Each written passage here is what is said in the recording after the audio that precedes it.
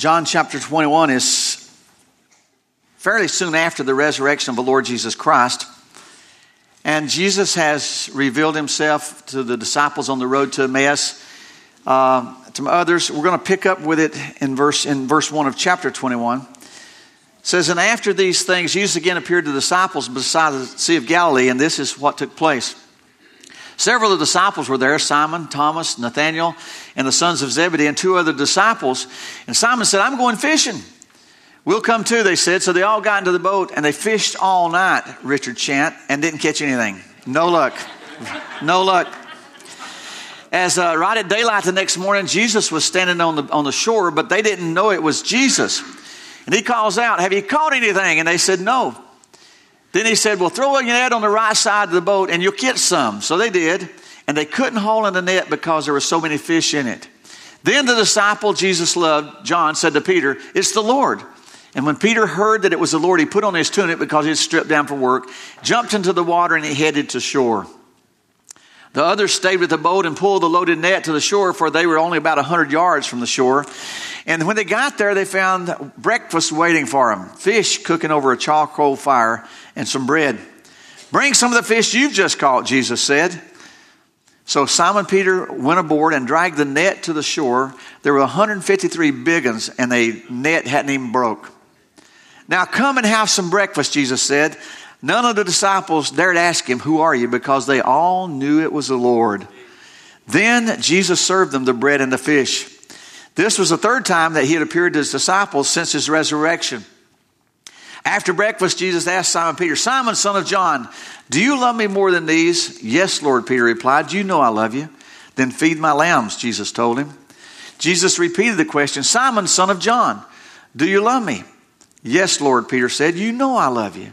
"Then take care of my sheep," Jesus said. Then a third time, Jesus said, "Simon, son of John, do you love me?" Peter was hurt that Jesus had asked the question a third time, and he said, "Lord, you know everything. You know that I love you." Then Jesus said, "Feed my sheep. I'll tell you the truth.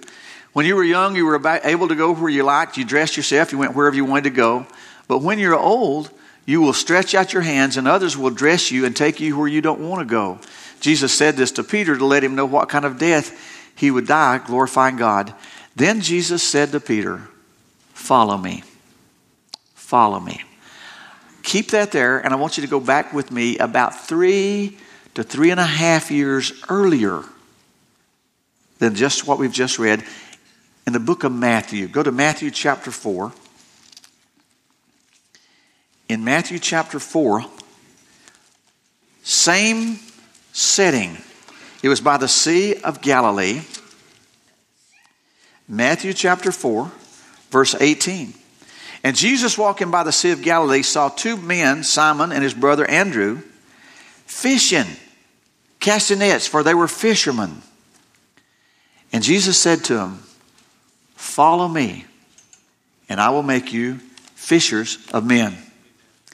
And they straightway left their nets and followed him."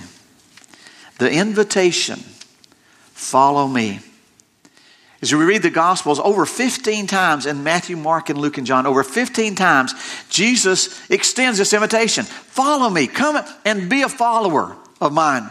And I'm convinced that today it is just as crucial as then, and that the invitation still is open for whosoever will, those that will, to come and be a follower of the Lord Jesus Christ. Now, this past Wednesday night, Pastor Jeff shared with the youth group, and he spoke on being a fan or a follower of the Lord. Quite a difference, as Jeff shared and explained that. This morning, I want you to go with me to John. Well, we're there, but look at what it says in John chapter 10, because I want to talk about following the Lord Jesus Christ. John 10, verse 27 says, "My sheep hear my voice, and I know them." And what does it say? "And they follow me."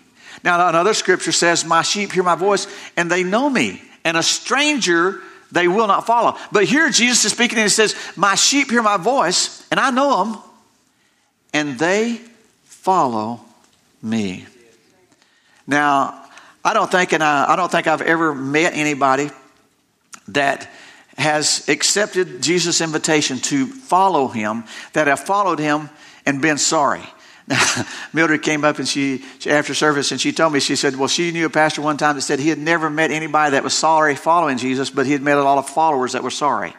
So, don't know about that, but I have met several people that expressed sorrow, they expressed regrets that they had waited so long to follow him. I've had them say to me, if I only knew then what I know now, I would have started following Jesus a long time ago.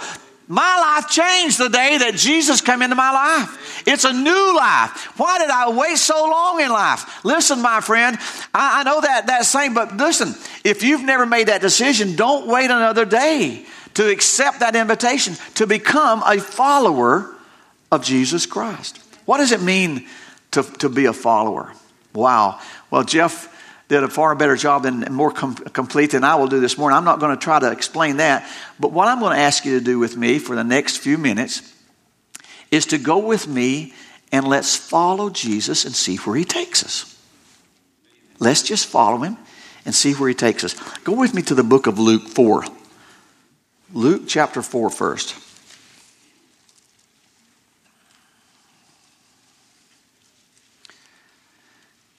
Luke 4 says that he came to Nazareth. Now, Nazareth was where he grew up. It says he came to Nazareth where he had been brought up. And as his custom was, he went into the synagogue on the Sabbath day and stood up to read. Where did we follow? Where did Jesus take us? He took us to the synagogue. He took us to the synagogue. And he took us to worship. Now, I want us to look at some things as we consider this morning about Jesus and worship. As we look at him, as we follow him, he said, follow me. And he takes us to the synagogue. But notice the first thing is that he worshiped regularly. Look at this. He says that he went to the synagogue where he'd been brought up as his custom was. Now, when I was first making notes, I said Jesus had made a habit of worship. And I thought, gosh, for too many people, that's what worship only is. It's just a habit. So that's not a good word.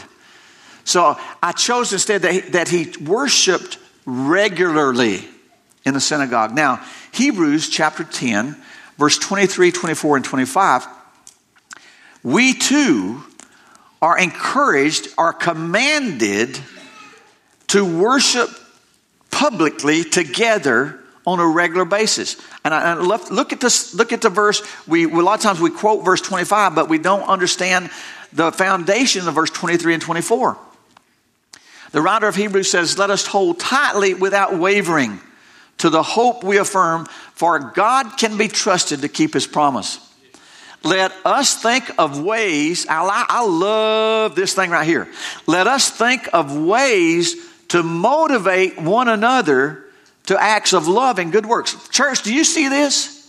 Let's be creative in finding ways to help each other do the right thing. Not to be looking and nitpicking and finding fault. Anybody can do that. Any old backslidden person can find several people that he's better than or she's better than. But this says, let's think of ways to motivate one another to acts of love and good works. Now look at this verse. I feel sorry when you're having to interpret to me and I get going so fast. I know. And let us not neglect our meeting together as some people do, but encourage, keep that word there, but encourage one another, especially now that the Lord's return is drawing near. Jesus worshiped regularly. And you and I both are commanded that it's in our worship that we need to be worshiping together publicly on a regular basis. He not only worshiped regularly, but notice this. I'm convinced that Jesus worshiped voluntarily. He didn't have to be begged. He didn't have to be bribed. He didn't have to be badgered into church. Honey, if you'll just go with me to church. You know you're the pastor. He didn't have to do that. Jesus wanted, and I've thought a lot about this part of worship. Jesus wanted to be with God's people. Now think with me. Because one of the most often heard excuses of people not being in church, that I hear, that you may have heard, well, it's just a bunch of backsliders. I don't want to go there with a bunch of hypocrites. I don't want to worship with them hypocrites. Now, there's one side of Jerry that thinks, well, maybe you can get some of them converted. If you'll come there, maybe they'll get saved. And then there's another side of Jerry that's not too nice either, that I'll think, well, wouldn't it be better to go to the church with the hypocrites than to spend hell with them forever? And I know both those are probably the wrong attitude.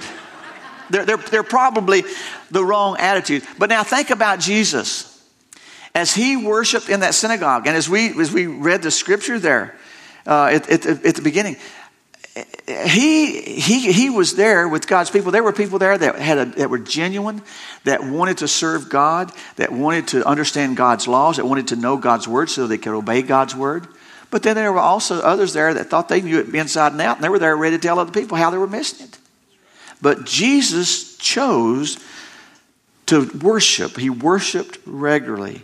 He wanted to be there. It was voluntarily. And my question to you this morning, it's a good question. Do you want to be here? Are you here because this is where you want to be? Or are you here just to get your wife off your back for a few minutes? Or had you rather be somewhere else or doing something else? And your answer, and the way you answer that in your mind, hopefully, can reveal a lot about our heart. See, in a little over a month, I'm going to be 65 years old. Now, and I pastored the House of Prayer 33 years. So for almost half my life, I wasn't a pastor. Whew, praise the Lord for that. You thought I was born with a necktie on. But I wasn't. But on almost half my life, I wasn't a pastor. But since I was a young fella, I've been saved. And there's only been a few times, there have been a few times, I'll tell you, in the last 33 years, that I came to worship because I was a pastor. All right, there's a few times that if I had not been the pastor, I probably would have said, honey, just go get me the ibuprofen bottle and let me just sit here just for a few minutes, okay? But as a rule, before I was ever called into the ministry, it had been instilled into my life that it was important that what Christians do is that Christians meet together regularly on a basis to worship the Lord. And that was part of my life. It's just a part of my life. And I don't think it's changed drastically because I'm a pastor. And I appreciate those of you. I've really appreciated for 9 years. I went to school, went to college, worked of the evening, and Barbie and I got married after I finished junior college, and we both worked, and I went to school, and then I taught school, and then later on I was a school teacher, and I started pastoring the House of Prayer. So for 9 years I taught school and pastored, okay, and I appreciate that opportunity because I know what it's like for those of you that sacrifice. I know what it's like when Gary comes into the youth group and Solomon and some of these workers and builders, and they come in and they just hope, it's clean smell. They say, well, I stink. I say it's a clean stink because it's work, And I know what it's like a lot of times. They come in and they eat supper when they get home. Or they just, they just catch a pack of crackers on the way. And I've appreciated that. Jesus went to worship regularly. Jesus went to worship because that's where he wanted to be. But there's one other thing I want us to look about this verse in Hebrews what verse is that Jesus, as he worshiped, I believe he worshiped purposefully. He worshiped purposefully. Now, I don't think Jesus ever went to the synagogue to be entertained. Now, I may be wrong. I love the Jewish dances, though. I mean, I like that. But I don't believe Jesus went to the synagogue to be entertained. I really don't even believe Jesus went to the synagogue because of the excitement. Well, why did he go? And I'm glad we got to that question. Because Hebrews 10, verse 25, I believe makes it very clear, is that Jesus went to the synagogue the same reason that you and I, that God expects us to worship publicly together. so that we can be an encouragement to one another. We can be an encouragement to one another. Did you know your regular, voluntarily worship is an encouragement to people? This morning, first service, Dr. George Gowder, and Dr. George's stroke has left, his vision is not very good at all. I can't see a lot, but always sitting behind him in the second section is usually Jim and Lynn Cardinal. And they've been out a couple weeks. And Dr. George says, where's Jim and his wife? Did you know that when you're here on a regular basis, that's an encouragement to people? That's great encouragement to me. You encourage. And we come to church to be an encouragement. But in being an encouragement, we're encouraged. We're encouraged to that. Provoke each other to good works. Don't you think about that? And he says, how much the more so as the coming of the Lord draws near. Why is that? Because, man, we're living in a time, the world said, the song that Kathy sang, the world's getting darker every day. The outlook looks bleak, but the uplook looks great. You know? So Jesus, we followed him to worship. And it was regular. It was voluntarily. And it's purposely. Second thing I want you to look this morning as we follow Jesus is go with me, if you will, to a couple of verses. The first was in Mark chapter 1. Mark chapter 1. And then we're going to go back to Luke 9. But in Mark chapter 1, it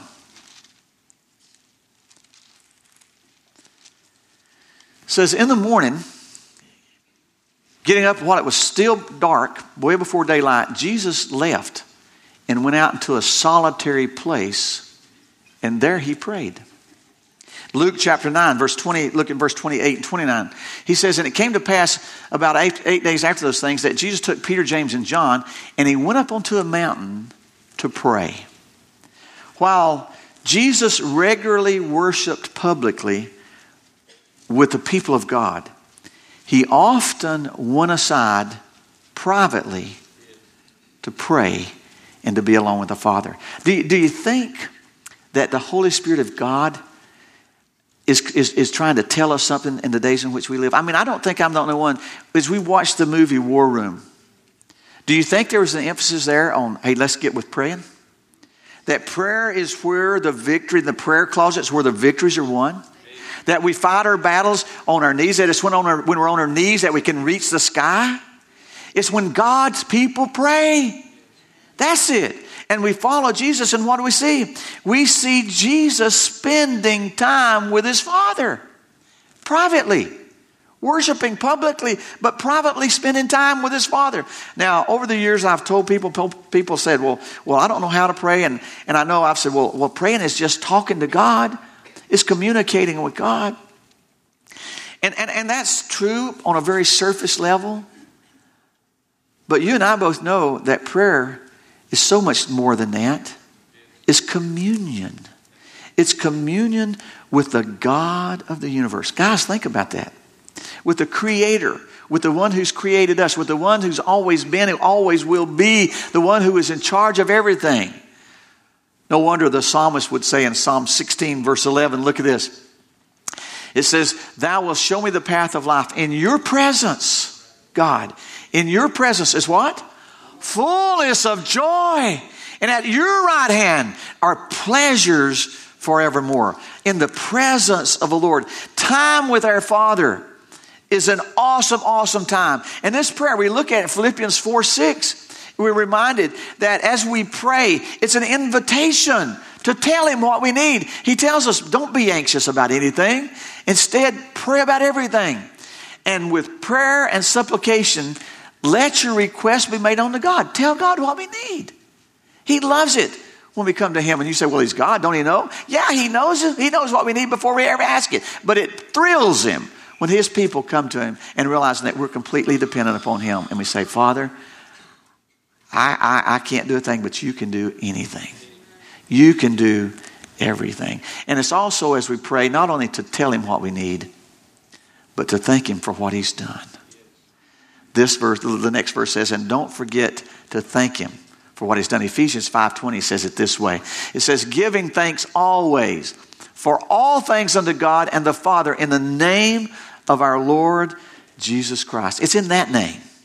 It's in his name that we have access into the Holy of Holies, into the very presence of God. We follow Jesus, He'll take us to worship regularly, voluntarily, purposefully. We follow Jesus, Greg, He'll take us aside to pray in the presence, to be strengthened, to be given direction, Jim, to be stilled, to be filled with His presence in prayer. Finally, as we follow Jesus, I want you to notice in John chapter 9, let's go one more place before we share communion. In John chapter 9, Jesus is speaking and He says, I must work the works of Him that sent me while it's day. The night cometh when no man can work. We go to Matthew chapter 20, verse 28. Jesus says, even the Son of Man came not to be ministered unto, but to minister and to give His life a ransom for many. We follow Jesus to worship. We follow Jesus in prayer. And we follow Jesus in service. This right here. Jesus said, I didn't come to be ministered to, but I come to minister. What an attitude. Now, I know there are no Christians in here, but and maybe they're just people of the world, but they feel like I'm here to be ministered to. Treat me, thrill me, entertain me, bless me. But Jesus said, if you want to follow me, then you come to minister. Now, as tempting as solitude is, and I know it can be, that thought of just getting away and in His presence. As tempting as solitude is, I'm reminded in Romans chapter 14, verse 7, it tells us there that no man lives to himself and no man dies to himself. We talked about this a couple weeks ago. We're not our own boss. I don't get to call the shots in my life. Do what I want to do, go where I want to go, when I want to go, and do what I want to do when I get there. No. If you are a follower of the Lord Jesus Christ, then we follow Him in worship. We follow Him in prayer, but we follow Him in serving others. He was a servant. And He came to do the will of the one who sent Him. And so we can say, I live to serve you, Lord. Well, what does that look like? What does that look like? I believe as we follow Jesus in serving, that we will take advantage of every opportunity we have to serve Him. Look at this verse in Galatians chapter 6, verse 9 and 10. Awesome verses. He says, and let us not be weary in well-doing, for in due season we'll reap if we don't faint. Now look at this. As we have therefore, you see this word? Opportunity. Let us do good to all men, especially those of the other brothers and sisters. I believe that if we just bother to look around us, that the Lord there are so many opportunities to serve one another, to serve the Lord and Savior Jesus Christ. And in serving Him, we are following Him in that mindset of a servant. Opportunities to love, opportunities to serve, opportunities to be used by the Master. Whether it's taking groceries to a needy couple, whether it's sharing this, whether it's loving on some kids, whatever it is, there's opportunities all around us. Now, there's only one thing in serving that I want to mention this morning. Serving the Lord Jesus Christ and ministering to the Lord Jesus Christ, in that timing is everything. Timing is everything. Now, let me just stop a second and say something. There's several of you that have gardens. Some of you have a big garden, you're rich. Some of you have raised beds, but you got to keep getting from that in East Buckman. And others. Some of you have truck farmed, and you've maybe taken produce to the market. Some of you are farmers, and you know about getting paid. Let me just ask you something. Do you harvest when you want to? No. You harvest when the crop says we're ripe. We're ready. Okay? We're ready. And I just want to tell you, it can come at the most inopportune time. You know, the corn gets ripe, and that's the week you've planned to go on vacation. And you've got a window of opportunity to get the corn done with it before it gets too hard. The beans get ripe. The harvest tells us it's time to pick me. It's time to get me. And if you don't, it spoils. You lose it, or you lose much of it. Now, in Matthew chapter 9, verse 37 and 38, Jesus said, therefore, his disciples, the harvest truly is plenteous, but the laborers are few. Pray ye therefore the Lord of the harvest. Pray ye therefore the Lord of harvest, that he would send laborers in this harvest. Notice Scripture says, Jesus said, lift up your eyes and look onto the fields. Look at the people. Look at the conditions of the world. Look at what's happening around us. And he says, the fields are wide unto harvest. This is ripe. People are ready. People are longing to hear truth. People are longing to get rid of the chains and to hear the chains fall off of them. And we can't wait until we're ready. We have to harvest when the harvest is ripe. And it's ripe now. And Jesus says to Peter, follow me. Follow me. We can start with where we've learned this morning. Following him in worship. Following him in prayer. Following him in service. There's a song. It bothers me that none of the younger staff, Mildred and I, are the only ones that remember the godly songs. All these younger staff members and people that are working off. There's a song that I kept thinking about when I was preparing this message. It's an old song, but the song is "Follow Me." And some of the words of one of the verses says, "I traveled down a lonely road and no one seemed to care. The burdens on my heavy back had bowed me to despair.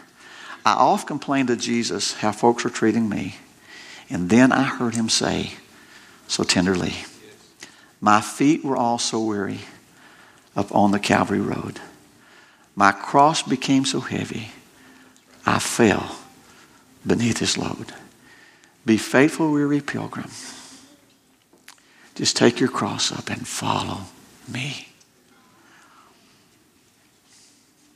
Are you following? The invitation is there. The invitation is there. Now, let me just tell you something that I can't get past. I don't understand, but I'm so thankful for. When Jesus said to Peter in John chapter 21, he said to Peter, Peter, follow me. We know the history. We know the history that Peter had said, Lord, I'll follow you anywhere. And then he even denied he knew him. Peter goes out and he weeps, he repents, he's so sorry. And now Jesus appears back to him. And now with the same words, I am so convinced that the same words when Jesus, as he's going through this litany, and then he looks to Peter and says, follow me. I'm so convinced that Peter goes back to 3.5 years ago, the same seashore, the same lake of Galilee, at that initial invitation, follow me. And Peter would say, Lord, follow you. You asked me, Lord, you asked me 3 years ago, and I left everything and I followed you. But look what, Lord, I thought you and me were this tight. But when push comes to shove, I denied you. When you needed somebody to stand up with you and for you, I turned and ran away. Are you sure you still want me to follow you? Jesus says, Peter, follow me. Now, folks, I want to tell you, I don't know about you, but I make Peter's denial look like a revival because of the times in my life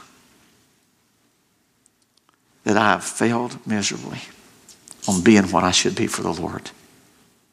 And when he looks at me and says, follow me, I want to say, Lord, are you sure? Are you sure?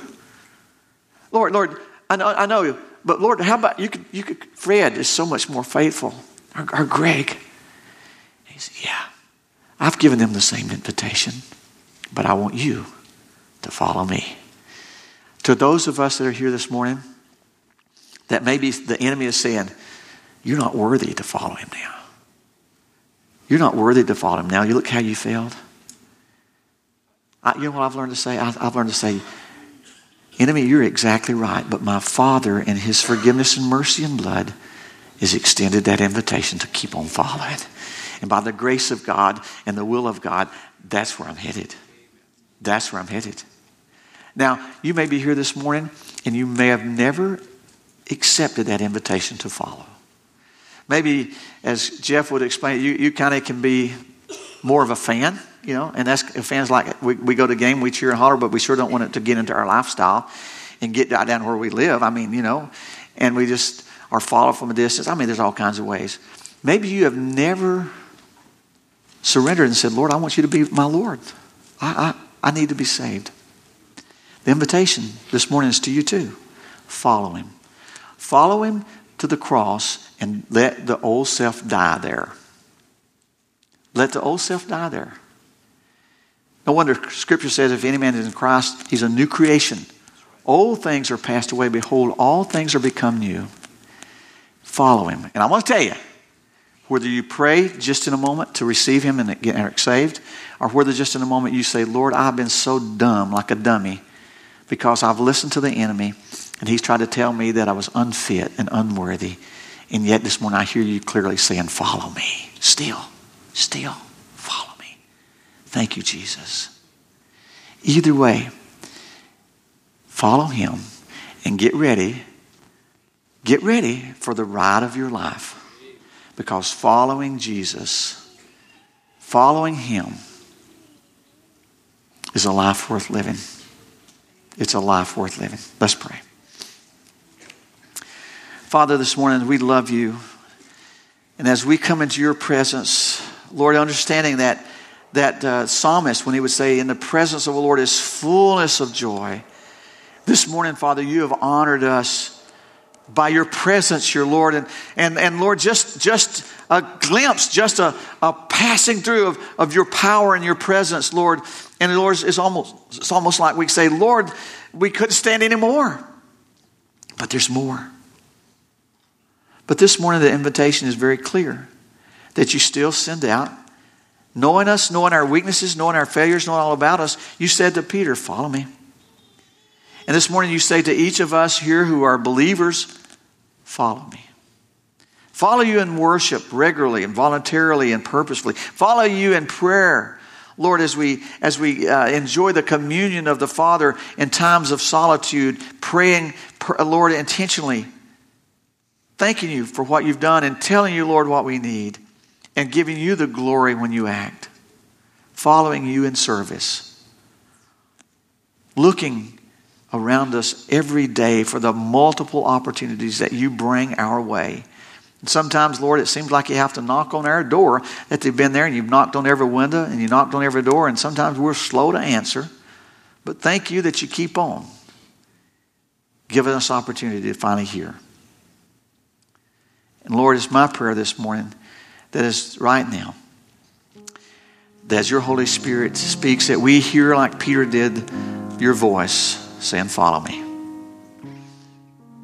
And Father, with a new purpose, a new desire, a new determination, and a new humility and gratitude for your grace and mercy,